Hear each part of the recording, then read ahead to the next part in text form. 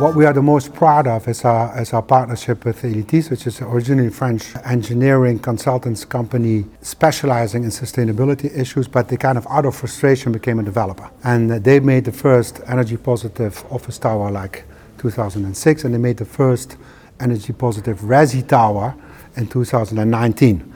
And we kind of checked whether the facade is still there after a couple of years, and if the numbers looked okay, and if it was not more expensive than other buildings, which is extremely important, because if it's not more expensive, then it's scalable, right? So this kind of passed the proof of concept. And we decided to kind of invest a substantial amount of equity. We're thinking about at least 100 towers that we want to develop together with Elitis across Europe, because what these towers ultimately do is that they address the housing unaffordability issue, because they kind of wipe away the energy bill completely for kind of 7 out of 10 tenants. It's always a little bit of personal behavior that is responsible for generating costs, but 7 out of 10 is huge. So in France, it's about 1,600, 1,700 euros. Pre the war in Ukraine, now that's probably more. If you have to buy a new contract, probably more than double.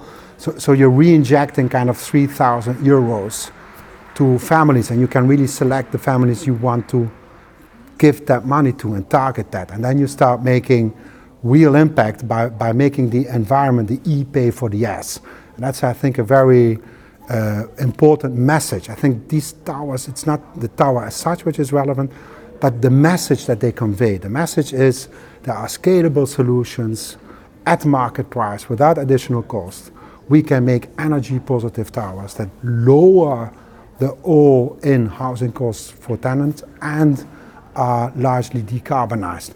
And if that is not an answer to some of the challenges that we have, then I don't know what the answer is. And I hope we will get even to better answers, right? So I'm perfectly fine with that, but I think this product is what we need.